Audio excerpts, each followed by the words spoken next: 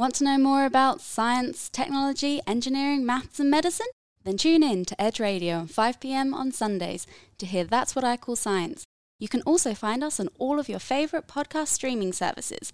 Be sure to like and subscribe us on any of our socials. Listen to That's What I Call Science on Edge Radio, Sundays at 5 p.m, where you'll hear great science coming from our small island by a team of awesome women interviewing expert guests. Be sure to catch it, and if you like it, follow us on your favourite social media channel. We're trying to conduct a serious scientific investigation. Science, logic, reason. Do you have any hard data? Now, that's what I call science. You're listening to That's What I Call Science, the weekly radio show and podcast bringing you big ideas from the small island of Tasmania. My name's Dr. Niamh Chapman. I'm joined by Mibu Fisher, and I'd like to begin today's episode by acknowledging the traditional owners of the land on which we're recording, the Palawa and Pakana people, as we record on Lutruwita, and acknowledge the traditional owners of the land on where you are listening across Australia. On behalf of everyone, I pay my respects to elders past and present. Today we'll be talking about critically endangered species red handfish with UTAS PhD student Tyson Bessel. So, Mibu, can you tell me a little bit more about our expert guest today and also the topic we're going to be discussing? Yeah, sure. So Tyson is a Hobart local and he's interested in marine conservation with a particular interest in handfish. He's working on gathering information to produce the first ever population estimate for red handfish and understanding their ever increasing pressures. Very interesting. I love those like spunky little handfish. And I always wonder, like, are they actually like spunky or is it just like really good marketing? But it's awesome to have you on the show. I feel like they're really iconic, Tyson. So thanks so much for making time to come in. Thank you so much for having me. So Tyson, handfish. Some of our listeners may know what they are, but for those who don't, can you please describe what a handfish is and what makes them unique compared to other species of fish? No worries. So handfish, they're a family of anglerfish. So if you've ever seen Finding Nemo, there's a scene in there where they drop the mask and they go down deep in a dark trench, and there's a pretty nasty looking fish with some teeth, like big teeth, and a big a lure at the end of it that lights up. So handfish are a related family to that type of fish. So they have that lure. It doesn't light up like that one does in the movie, but they do have that lure. The way that they differ though is that they've actually got a modification in their pectoral fin. So they've got a fin that looks like hands, and believe it or not, that's how they get their name, handfish. Do they actually like scuttle across the sea floor with their little hand fin, or like no? Have I just imagined that? No, they definitely do. So a lot of fish have a thing called a swim bladder, which allows a fish to control their buoyancy in the water. Handfish don't have that, so they've kind of modified themselves to be able to be close to the sea floor, which is why they've got those hands. They kind of crawl along and walk along the sea floor, and they can swim a little bit, but I'd imagine it'd be pretty intensive to their energy, so that's kind of why they move around a bit there. That's so cool. Cool. Yeah. There's so many different things about them. And what about the handfish did you find interesting? Yeah, it's kind of a weird sort of question. The reason I got into it is being a proud Tasmanian, I love Tasmanian everything basically, and I think I wanted to do my bit for a Tasmanian species. The red handfish are an endemic Tasmanian species, and you know they're quirky. They kind of look grumpy all the time, and they've got weird looking hands. I think that's kind of why I fell into that space, because you know they're just so charismatic, I think. Yeah, they really are. They've got that like funky, weird, like Tassie vibe that just like sucks you in, and you're just really like, what's grumpy. so odd about you? Yeah. It's kind of a face that only a researcher can love. So going off that, you've just said you're Hobart local, born and raised here. But despite being surrounded by so much water here in Hobart, it was a trip to Queensland that inspired you to become a marine biologist. It was, yeah. It's kind of a story that I enjoy telling people. The reason I wanted to be a marine biologist was because of my parents, actually. So they took me to a little trip up to SeaWorld in Queensland. And at the time, there was a exhibition on marine pollution or something like that. And I remember going to a movie, one of those 4D movies where they spray you with water and the chairs move and all that sort of thing. And there was a scene in this movie where a turtle had eaten and choked on a plastic bag, and I'm sure you could imagine as a 6 or 7 year old child that I was at the time, this was very traumatic for me. And apparently I spent the rest of the day bawling my eyes out while I was in Queensland in this tropical weather. And from that day on, I basically walked away saying I want to be a marine conservationist. I wanted to do something to be able to help marine animals. Yeah, wow. That's really really very cool. inspiring. I actually think I've seen that same movie because I'm from Queensland. Yeah, So funny. it's traumatic. pretty I still full on, thinking yeah. about it now. Awesome. Well, it's great that you're able to take that passion and apply it for something that's so local to Tasmania. Stay with us and we'll be talking more to Tyson about his work on the iconic handfish.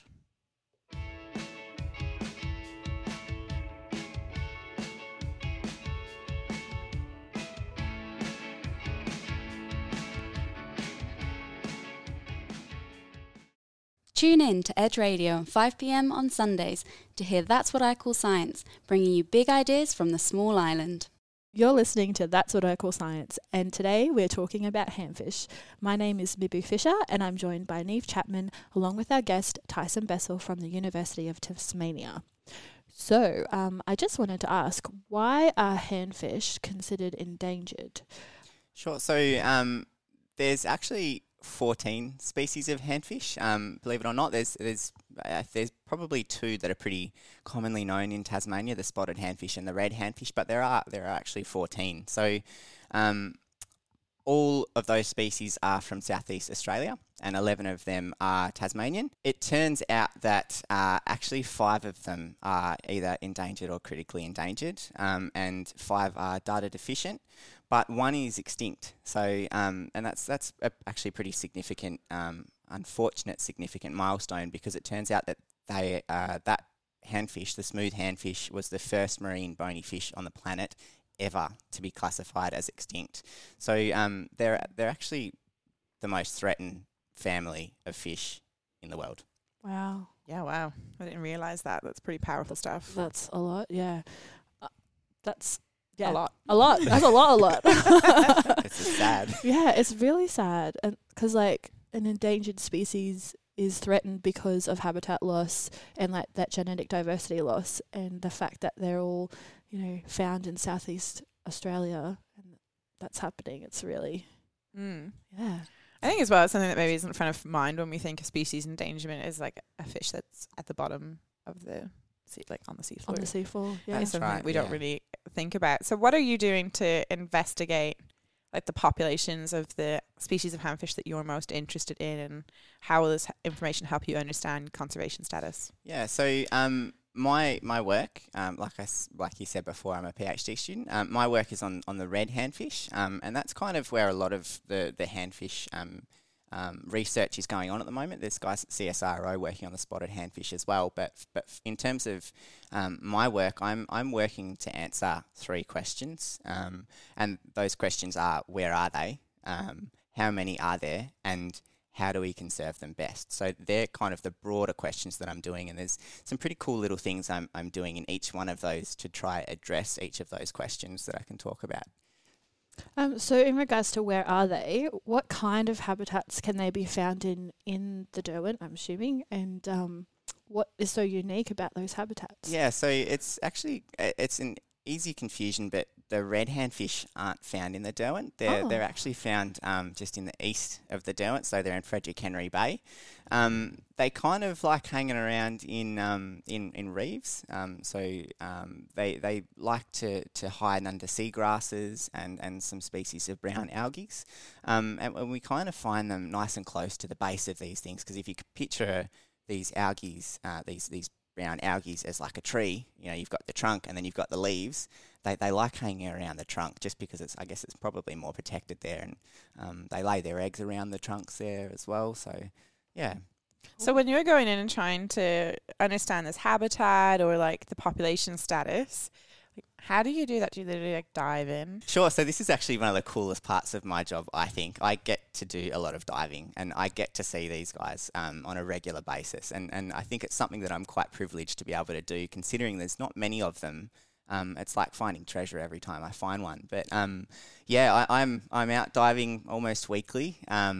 And in the heights of winter, I looked at my dive watch one day and it was 8 degrees in the water and I nearly started crying. So, but it's good fun. I really do enjoy doing it. And we basically just go along and we swim along a 50-metre transect and we just search as hard as we can for these fish. And they're in pretty low density, so even when you know exactly they should be here, I know that they should be in this area, you can go sometimes a couple of transects without even finding one along a 50-metre transect. So it's difficult, but it's also enjoyable from my perspective. When you first started diving and looking for them, how long did it take you to spot one and be confident that you, like, okay, I know what a handfish looks like under the water now? Yeah, so I did my honours on spotted handfish. So I'd seen species of handfish before, but it's a little different with red handfish. So I went out with my supervisors, I reckon, probably for 2 or 3 months, being absolutely incompetent and relying completely on my 2 supervisors, my 3 supervisors who came out to help. And one day I found one myself, and I remember it was one of the coolest feelings ever because I was like, yes, I know what they look like. I can do this now. And then from then on, I've been pretty good at finding them. So, yeah. That's awesome. So how do you know if you found like a new handfish, or is that the same handfish you saw last week? Yeah, so this is the question. One of the questions that I was talking about before. It's how many are they? How many are there? Sorry. And the way that we do that is pretty cool, I think. So handfish in spotted handfish as well, but in red handfish, they have these pretty cool patterns of like spots on the side of their body. So when I'm out diving and we see one of these fish, I'll take a photo of the fish on each side, and we kind of consider these spots like fingerprints on humans. They've all got individual patterns, and we can use that using a software program that basically compiles a big database of all the fish that we know. So when I find a new one, I'll take a photo of it, I'll run it through this database, and we can decide, yep, we've seen this one before, or nope, this is a new fish. Yeah, like the flukes of the whales, kind of the same. Yeah, that's right. Same thing. Yeah, that's really cool. So you were saying, Tyson, that you were like really stoked about some of the areas of your PhD research. You're doing some really cool parts. So you're looking at like what numbers of handfish are there and what types of habitat they are residing in. So like how will that feed into understanding something that informs conservation or what we need to do to help the handfish out? So I guess a big starting point is being able to determine how many of something there is. And you can't really, I guess initially you can decide there is this much, but you essentially want to be able to track trends over time to see if a population is recovering or if population is staying the same, or if in the unfortunate event it starts crashing. And we've kind of been able to tell that that red handfish have been collapsing just based on past sort of records and anecdotes and that sort of thing. So an interesting story that I guess I'm aware of is that in the 1800s, actually basically right outside the Port Arthur convict colony down there, there was an expeditioner, a French guy, I can't remember his name, but he basically discovered the first red handfish, and it would have been captured by some primitive fishing technology, maybe a dip net or something like that. So there would have been in high enough densities to be able to do that. If you do that now, we wouldn't be able to pull up a handfish. So I guess in a way it's representative of there being a decline in red handfish. And at the moment we're kind of working with maybe 100, 150 adults in total out in the wild, which probably would put it in the category of one of or the rarest marine fish in the world. Wow. Yeah, right. And so with them being so rare, do we know like their life cycle and things like that? So we know like how old they are when they're breeding, how long they live, all those sorts of questions. It's sort of an area that I'm working on. I guess one of the take-home stories from a researcher's point of view at the moment is that we don't know much about them at all. We know some basic things, so we've kind of got a feeling that that red handfish become mature, so ready to breed at around about maybe 1.5 to 2 years. We think maybe they live for about 4 or 5 years at a guess. Spotted handfish we think can live up to 10 years, just for some perspective there. But we know a little bit about movement, but then the really nitty-gritty stuff that really helps to improve a conservation what's management plan? Yeah, a management plan for red handfish. That's the sorts of thing that we want to work out now. So really you're on like a frontier of understanding like when you find them, like what kind of habitat things are there. So you said you take pictures of their spots, pretty cute. But also like, are you making notes or taking pictures of the types of habitat where you found them, or like, I don't know if you find like eggs or whatever and you're like, what's going on here? Like, is it really on that discovery basis where it's like, why are they here? And if we understand their habitat, then we can think about maybe how that habitat's changed over time, or also what we could do to make more habitat that they like. In a way, so like I said, they did used to be pretty common. So there has been some work on red handfish in the past, from the old IMAS Taffy back in the day. So there was some work, but at the moment I think this probably is a bit of a frontier sort of space for the red handfish, because it's such a forefront of conservation for the handfish at the moment, and that they are probably one of the most in dire need of help. So yeah. And so I've heard a bit about like the Northern Pacific sea star, and I'm assuming that's like impacting more on habitats in the Derwent. Are there any threats that you have had to think about for the red handfish being in a different part of Tasmania? Yeah, so that's addressing that third question of my project, the how do we conserve them. So a part of my work was actually trying to figure out just that question. What are their threats? What are the pressures that the red handfish are experiencing, so that we can direct our future conservation prioritisation? So what we did is we brought in all the experts, all the people who have worked on handfish as best we could, and we all sat down and we just talked it out. So what we came up with was the Northern Pacific sea star. We think has had a big impact on the spotted handfish, at least, not so much the red handfish. So one of the biggest problems with the red handfish is actually a native urchin. For some reason, it's exploded in their population, and that urchin actually eats that critical handfish, the red handfish habitat.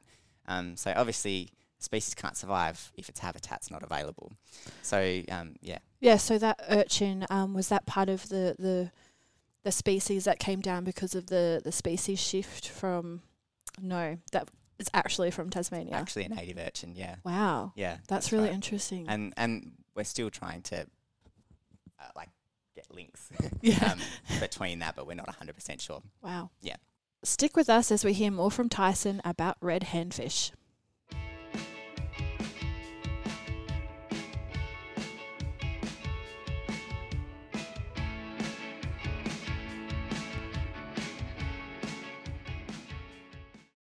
Listen to That's What I Call Science on Edge Radio, Sundays at 5 p.m. for your weekly fix of awesome science content.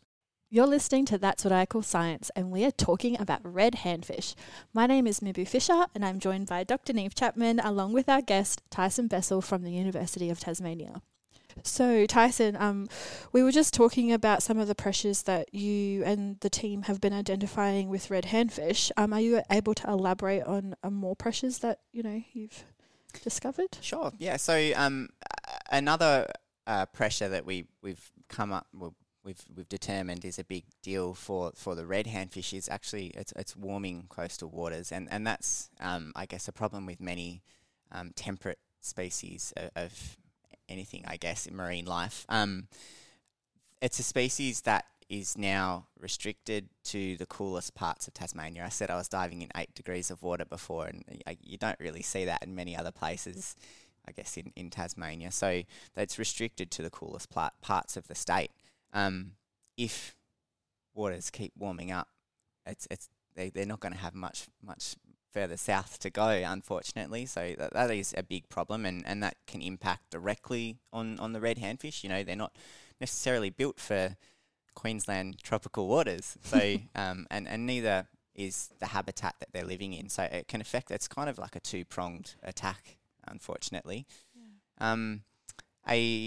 Another problem, and I think this is probably the biggest threat to the red handfish, and that is the fact it is such a small population size. And I guess in conservation biology, there's this thing called the extinction vortex. And what that is basically a small population will encourage fragmentation, which means they can't intersperse between populations.